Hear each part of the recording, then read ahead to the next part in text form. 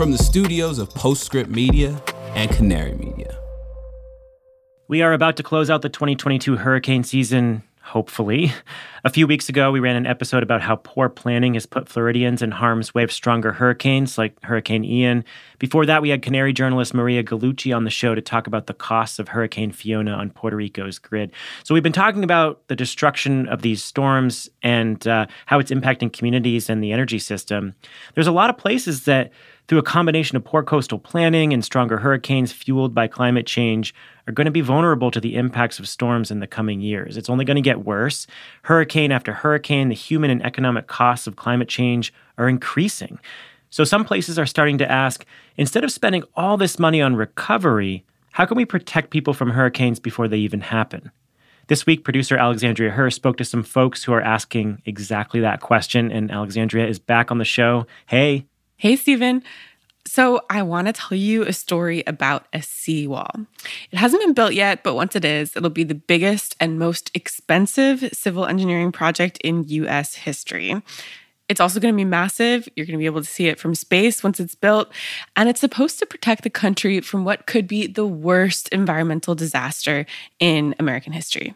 Are you hooked yet? I am, and I'm a sucker for large engineering projects. So let's go into this. It all starts with this one guy. His name is Dr. Bill Merrill. He's an emeritus professor at Texas A&M University. And he's been an oceanographer since the 1970s and has spent a lot of the last 2 decades focused on hurricanes and coastal policy. But in 2008, Dr. Merrill lived through a hurricane that would end up changing the course of his life. When Ike came, it was soon after Rita. And if you remember, the Rita evacuation killed like 105 people. So by the time it was time to evacuate, we were worried about getting on the road and being trapped like the Rita people were. So we stayed in a building I owned on the Strand, a 4-story building. What did it look like in the aftermath? Well, my little grandson was with me, and I told him it was going to look like a river on the Strand, and sure enough, it did. We had 13 feet of water there, so looking out the second floor window down on the Strand, you saw water coming in pretty soundly. It was quite an event. Outside of Houston, Hurricane Ike isn't really a household name, not in the way that Katrina or Harvey are, but Ike did a lot of damage. Hurricane Ike was, at the time, the costliest hurricane in Texas history. Ike is not as well known because its worst impact was on Bolivar Peninsula, which is really sparsely populated. This is Kia Collier. She's a journalist for ProPublica and the Texas Tribune, and she's reported a lot on Ike and its aftermath. There's this really famous photo, or famous in the Houston area, I guess, of a single house that was left standing on Bolivar after Ike, and the rest of them are like flattened. It's pretty striking. Bolivar was swept clean. It was amazing over there. And I mean, all the homes and everything were in little pieces of sticks on Goat Island, which is an island behind Bolivar. It had been swept there. And most everybody who tried to stay on Bolivar died.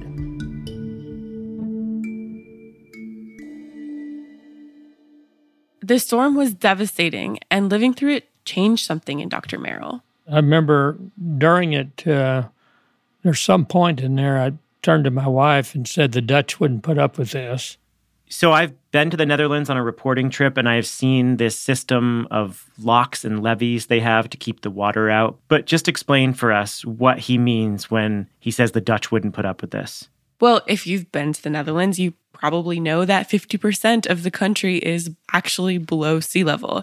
And Dr. Merrill himself has visited the Netherlands a couple of times, and he also saw the massive levees that they've constructed to prevent regular flooding. I'd been over to the Netherlands and seen what they had done and kind of thought that it would work. And the experiences of the Dutch is that it does work. So within days of the hurricane, inspired by the flood protection in the Netherlands, Dr. Merrill started to sketch out a plan. So I had an old piece of paper and I sketched out essentially the gates at Bolivar Roads and barriers on Galveston and Bolivar, and thought that would work just from a strategic point of view. This hastily sketched plan was for a coastal barrier. Inspired by the Dutch, Dr. Merrill's design was meant to protect the coast from another Ike-like hurricane. And he started to try to get other people on board. They thought it was just a radical idea, crazy. They said, don't you understand you can't stop a hurricane? Don't you understand that we live on a barrier island? You can't protect it. I wrote an article for the newspaper about how I thought we ought to try to protect the Houston-Galveston area from storm surge, and it was a real flop. Nobody would publish it. But all truth goes through three phases. First, it's ridiculed. Second, it's violently opposed. And then finally, it's self-evident. But it took us 13 years to get to the self-evident stage. It was not accepted readily at first at all. Okay, so he's got this idea that was considered radical when proposed, but over the last 13 years, we have seen extreme weather increase, hurricanes intensify. What happens next? Why did this catch on? So for 13 years, Dr. Merrill slowly chipped away at his idea. He called it the Ike Dike, named for the hurricane that inspired it. And slowly, it started to gain steam. Based on Dr. Merrill's original design, the Army Corps and the Texas General Land Office put together something called a feasibility study for a storm barrier. That study itself took years and years, and then it ended up in a plan that finally made its way to Congress as a part of the Water Resources and Development Act of 2022. That piece of legislation passed both the House and the Senate this summer. It's still waiting to go to Joe Biden's desk, but once it's fully authorized, then the hard part starts, construction. As it stands right now, it's a $31 billion project that's going to take at least 18 years to build. This is The Carbon Copy. I'm Stephen Lacey. I'm Alexandria Herr. And this week, we're going to hear from Alexandria about the Ike Dike. What will it take to protect coastal cities from a warming future? This is the trillion-dollar question, literally, that coastal cities across the country are dealing with. As the cost of living with hurricanes gets bigger and bigger, what can we build to protect ourselves? And how much are we willing to pay?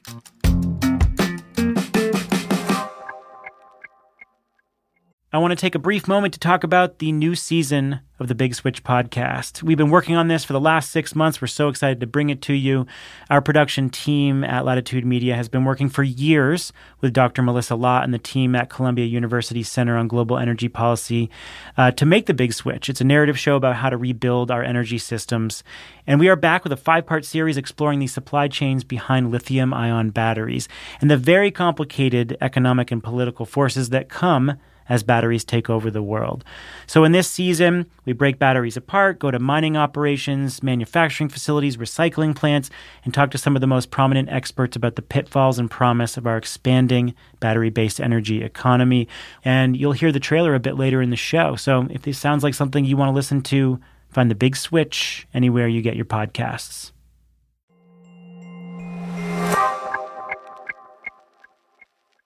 So something that you should know about Hurricane Ike, and also why the Ike Dike is so important, is that as bad as Hurricane Ike was, it could have been much, much worse. Like, how bad are we talking? I'm talking worst environmental disaster in American history bad.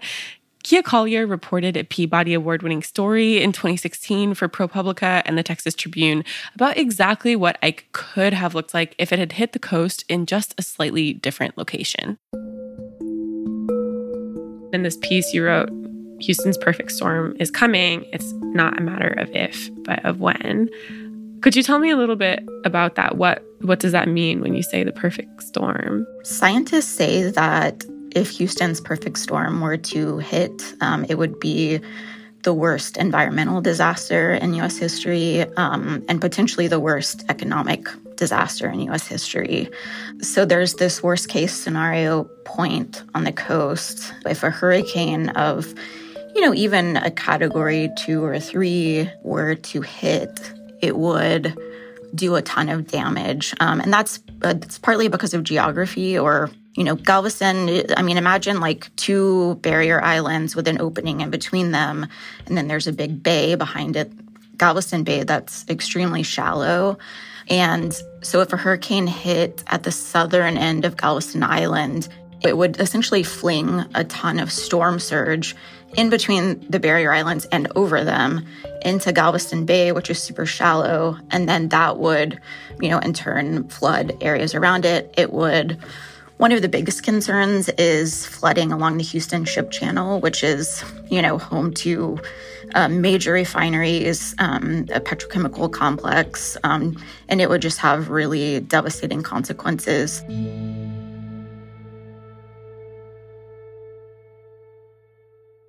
So Dr. Jim Blackburn is the co-director of the Severe Storm Prediction, Education, and Evacuation from Disasters Center, kind of a mouthful. It's also known as SPEED. And that's one of the groups that has conducted this modeling. Here he is talking about what they found. Early on, we linked up with Dr. Clint Dawson from the University of Texas. And Clint is able to simulate hurricanes using the University of Texas at Austin supercomputer. And we found the worst case pathway for a storm, which is about 40 miles, 50 miles south down the coast from where Ike came in. Our worst case scenario is down around Freeport, the south end of Galveston Island. And we basically use that as a place for our hypothetical storms to come in. And then we simulated big Category 3, low Category 4 storms. We've done Category 5 storms. We've done storms with and without protection. What I can tell you is the Houston Ship Channel, which, like I say, is a huge industrial complex, is incredibly vulnerable to these storms. The Houston Ship Channel is a big part of the reason why this storm would be so disastrous if it hit. It's home to the Port of Houston, which is the largest container port on the Gulf. It generates about $800 billion in economic value every year, and it's a hub for refining, imports and exports of petroleum and petroleum products, basically an energy corridor. The Houston area produces a huge share of the nation's jet fuel, gasoline, kind of you name it. It would impact the supply chain to a degree that's like hard to measure. When we were reporting on it, I was talking to supply chain people and trying to get an idea of how things work and what the exact impact would be, quantifying it. And people would just get overwhelmed and think, it would be, plastics. Of course, with natural gas and certain types of petrochemical petroleum products, those go into making plastic and all kinds of consumer products, in addition to gasoline, and fuel. So it's just hard to imagine how economically devastating it would be. But we know that it would cause extreme supply chain disruptions, would impact the airline industry, the transportation industry in general. I feel like this year has been a lesson for all of us in supply shocks and what that does to prices. In the wake of Russia's war on Ukraine, we saw these crazy spikes in energy prices and commodity prices, and this is the kind of shock that can ripple across entire countries or the entire world. Exactly. It's like a domino effect. And it would also be horrible for the communities that would be in the path of the storm because all of the petrochemical and shipping infrastructure would suddenly become a huge hazard. There's about, I think around 4,500 storage tanks that are filled with oil and hazardous material. And about 2,200 of them would be flooded with a 24-foot surge. So we're talking about water surrounding these tanks and then rising beside it. And these tanks are really not designed for rising water. They're designed for horizontal wind shear, but they're not designed for, if you will, prevention of flotation. We also have a huge number of containers that are stored all around the Houston Ship Channel. We have 2 very large container ports, and those containers float, and they become a bit like battering rams. So our real worry is these tanks getting ruptured, being popped off of their foundations.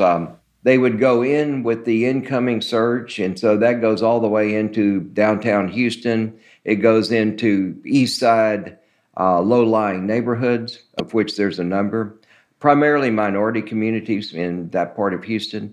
And then it'll come back out, and it will not necessarily leave the bay. It will get distributed around Galveston Bay and will end up in the marshes. It'll end up in the sediments. It'll end up basically all over the Galveston Bay system.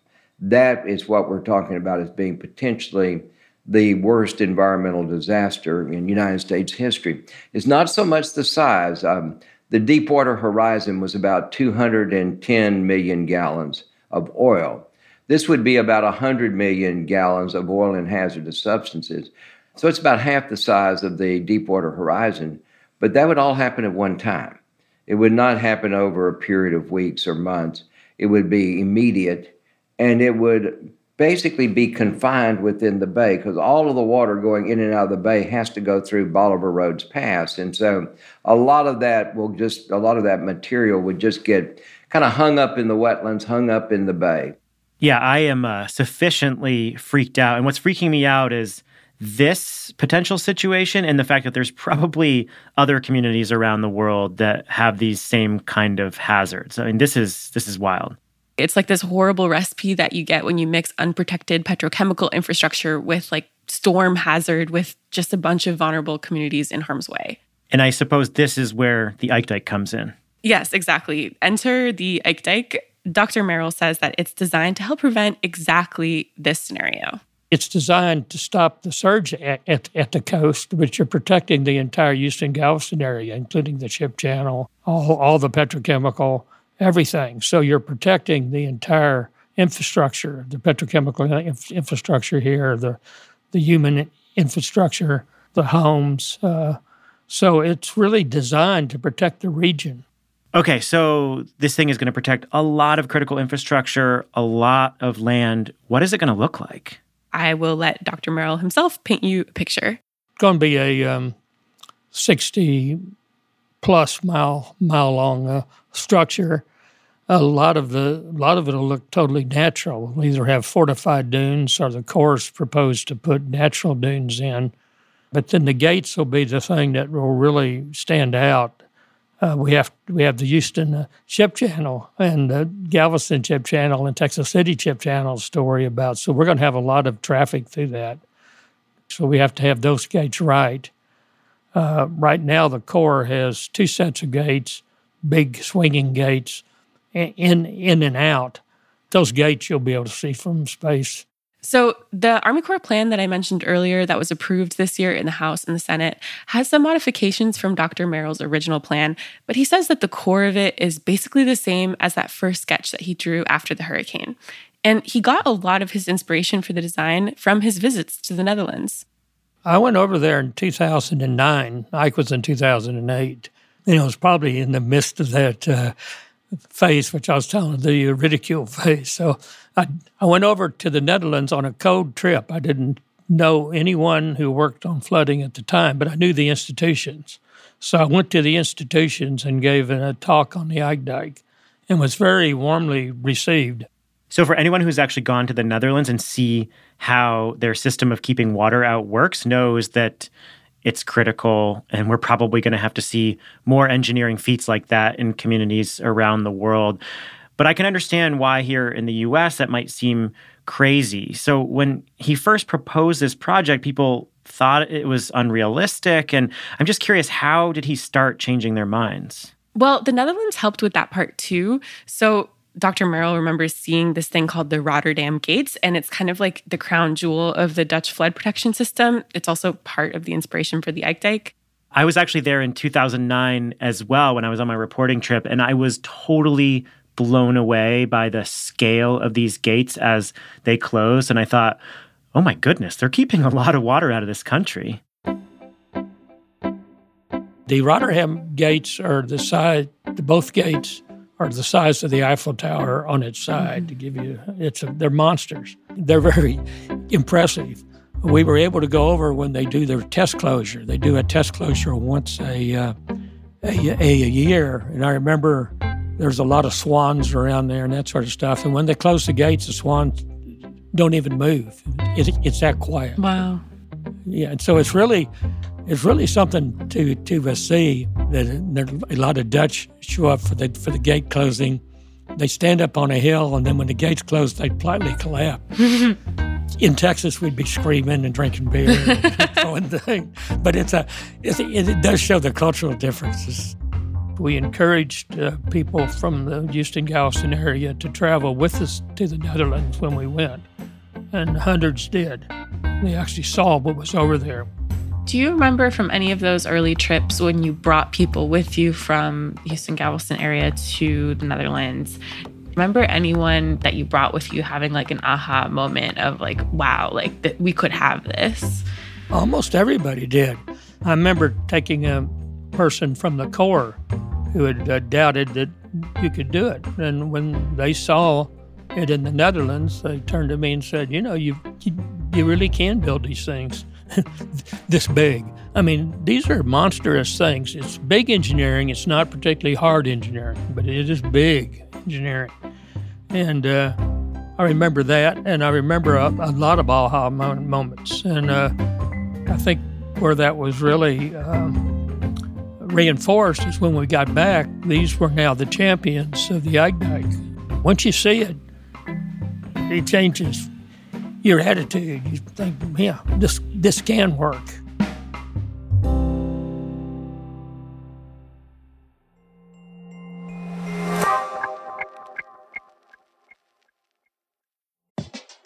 I'm Dr. Melissa Lott, and I'm the host of The Big Switch, a show about how to rebuild our energy systems. Batteries are finding their way into everything, from cars and heavy equipment to the electric grid. But scaling up production to meet the demands of a net zero economy is complicated, and it's contentious. If every country says we need to own the entire supply chain because we want all of those economic benefits, it's going to make the clean energy transition so much harder. In a new 5-part series, we're digging into the global battery supply chain, from mining to manufacturing, and we're asking what gets mined, traded, and consumed on the road to decarbonization. If we think climate change is the existential threat facing our planet, we have to be having a broad conversation about where we want to get the minerals that build these products. Listen to The Big Switch from Columbia University's SEPA Center on Global Energy Policy, available on February 28th, wherever you get your podcasts.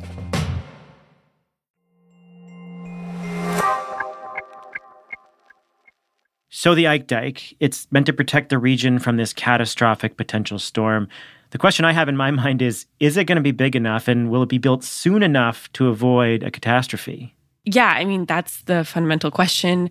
And I asked Dr. Merrill about that. Can you tell me a little bit about what the worst case scenario storm could look like without the Ike Dike in place, and what the Ike Dike protects once it is in place? Well, we want to design the Ike Dike to have 100-year protection from a storm you might expect every 100 years.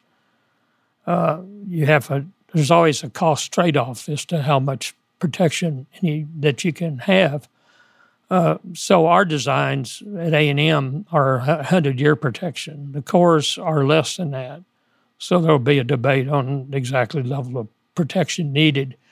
Now, if you have a storm bigger than that, like one you might see over 500 years, you'd have damage, but it would be much less. So you'll have a disaster, but you won't have a catastrophe. Wait, we need to pause on this. So the Army Corps version of the Ike Dike wouldn't even protect against a once-in-100-year storm? I mean, in like the last 5 years, we've seen multiple 100-year storms hitting Florida. That just doesn't make sense. That's what Dr. Merrill says. And I reached out to the Corps to ask them about this project, but their spokesperson said they can't grant any interviews about the project until it's fully authorized. But Dr. Merrill says that their version of the plan is basically weakened from the protection in his original design. I think the Army Corps has tried to design it to be very environmentally friendly, but at the cost of protection. And I think there's a point where you say, we want to be environmentally friendly, but we can have protection.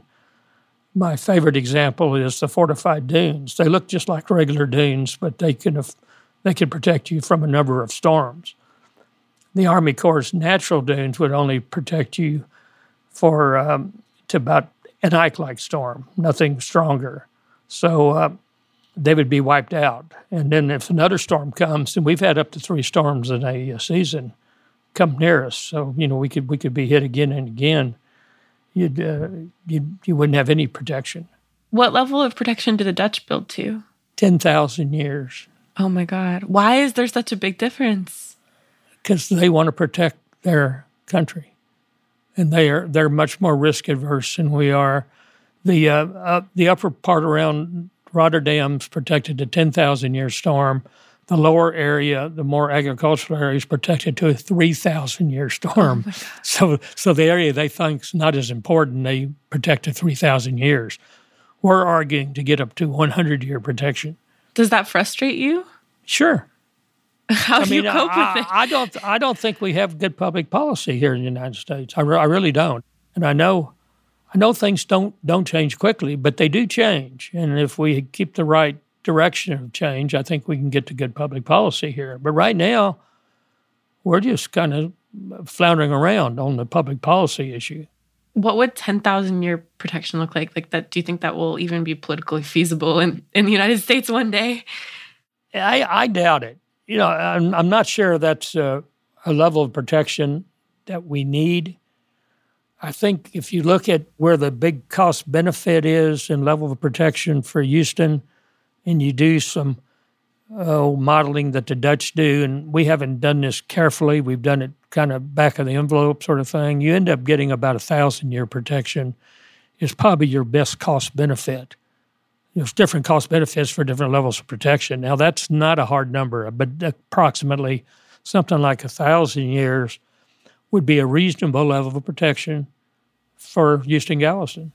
And do you think we'll be able to get there politically one day? Not in my lifetime, would be my guess. I just think that would cost too much money. But I think what you're going to see is as sea level rises, the threats become worse and worse. We're going to have enough trouble just keeping that 100-year protection. I mean, we're going to have to modify the Ike Dike over the next years to keep the same level of protection we would have now if we had it in place. Well, this doesn't sound super promising. I mean, my freak out level hasn't really been reduced. I mean, it's good to see that U.S. engineers are grappling with this concept, but it's yet more evidence that here in America, we're really not willing to pay for resilience and adaptation efforts. I mean, I think it's going to take something really catastrophic for us to truly grapple with the scope of the infrastructure we need to build to protect ourselves. And this is yet more evidence that we're not yet quite willing to pay. That's what kept blowing my mind about this conversation, this idea that like risk in a way is so cultural and political. Like in this country, we've just become accustomed to this idea that we have to endure hurricanes and then pay so much money to bounce back over and over and over again. But there is another way we could build to protect ourselves. But I do have one thing that might reduce your freakout level. I don't know if you remember Jim Blackburn from the top of the show. I do, the speed guy. Yes, speed. Well, his group has actually come up with a second plan, one that would complement the Ike Dike to add another layer of protection. The Dutch emphasize multiple lines of defense. And I think that's the key here, is Bill Merrill, the Ike Dike, and then the Corps of Engineers picked up that solution. And I think they call it the coastal spine or the coastal barrier at this time. And that's really the first line of defense, right on the coastline, putting up a wall along the coastline. What we are working on is the second line of defense within the bay system. Galveston Bay Park Plan will be built by widening the ship channel, taking that dredge material, constructing a 25-foot levee, and then using the area behind the dike itself for disposal of dredge material, which will be converted into, we hope, a state park. I know that you guys, Speed, has done some modeling of the impacts of a Category 5 storm hitting the bay with the coastal spine intact, but without the Galveston Bay Park Plan intact. And can you tell me a little bit about what that modeling looks like? Sure. A Category 5 storm coming in south of Galveston, south of the Galveston Bay entrance channel, with the coastal spine in place, would generate about 22 to 24 foot of flooding up the Houston ship channel. almost as bad as without any protection. I mean, a Category 5 without protection would probably be up around 27, 28 feet, something like that. So there's 5 or 6 feet of relief, but it's still 22 to 24 feet of surge coming up. And that's what we're just kind of, horrified about, is that even with the spine in place, there is a potential for a very large surge coming up the ship channel. What do your models tell you about how this storm would impact the region with both the Galveston Bay Park Plan and the coastal spine in place? The water level rise is probably limited to 5 or 6, maybe 10 feet at max. So basically, we reduce that damage. I won't tell you to zero. There likely would be localized flooding, and we've still got rainfall and we've still got wind, which are worries. But from a hurricane surge standpoint, I would say the two together very nicely eliminate that risk for the most part. So that's one other possibility. Dr. Blackburn and his group have gotten funding from local government and private sources to continue to research this plan. But this process that the Houston-Galveston area is going through right now, deciding how to build to protect from storms and rising seas, other cities across the country are starting to ask these questions too. How much are they willing to pay for protection? How will they do it? I asked Dr. Morrell about exactly that. I think you're going to see more and more of these types of projects come in as sea level continues to rise and hurricanes become harder to deal with. They're definitely intensifying faster, so it's harder to evacuate. That only leaves protection as your only option. If you think about it, recovery is getting too expensive to be an option. So protection's going to be the theme over the next years. Even though this whole saga seems incredibly long, from design in 2008 to the recent approval in the House and the Senate to the decades that remain before completion, Kia Collier actually says that in the scheme of things, she's really amazed at how quickly the tides have turned on the Ike Dike. Even as recently as 2015, 2016, Bill Merrill and scientists at Rice felt like they were screaming into a void. They had a lot of difficulty getting buy-in from state legislators. Bill Merrill was super frustrated for a long time and just felt like, no one was listening to him. Throughout human history, it's like we've been very reactive. It's a lot easier to build political will and public support for something after something really terrible has happened.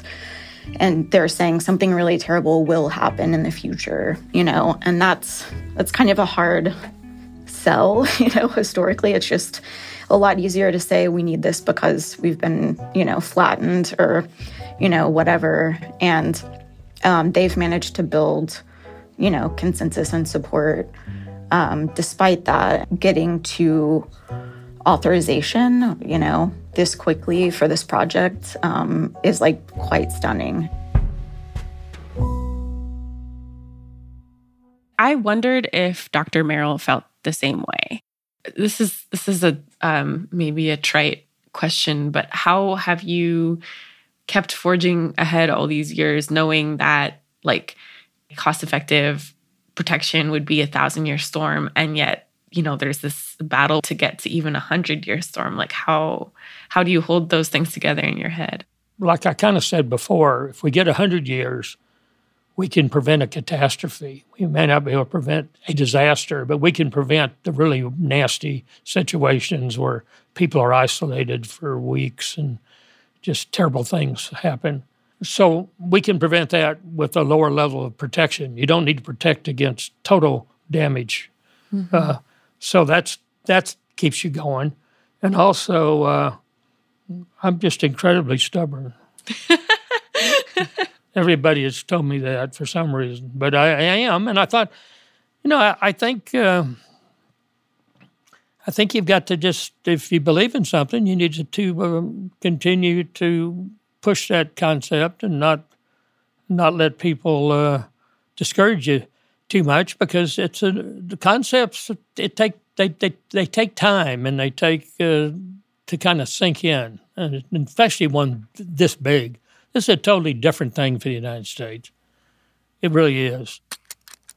The world needs stubborn people, I think so. Well, most of the people I've admired in the world have been stubborn. I have to say that. I've tried to model some of my stuff afterwards. I really admire his tenacity. Well, thanks for bringing us this story, Alexandria. Fascinating stuff. Thank you. That's Alexandria Herr. She's a producer for the show. The Carbon Copy is a co-production of Postscript Media and Canary Media. This episode was written and produced by Alexandria Herr. Ann Bailey is our senior editor. Sean Marquand and Greg Vilfrank are engineers, and original music came from Echo Finch and Blue Dot Sessions. And our theme was written by Sean Marquand. Postscript Media is supported by Prelude Ventures, a venture capital firm that partners with entrepreneurs to address climate change across a range of sectors. That includes advanced energy, food and agriculture, transportation and logistics, advanced materials and manufacturing, and advanced computing. Give us a rating and review on Apple or Spotify if you like this story or any of the stories that we cover. And of course, share your thoughts on social media or send a link to a friend or colleague. Anyone who you think would like this show, we'd love to have them here with us. I'm Stephen Lacey. This is The Carbon Copy.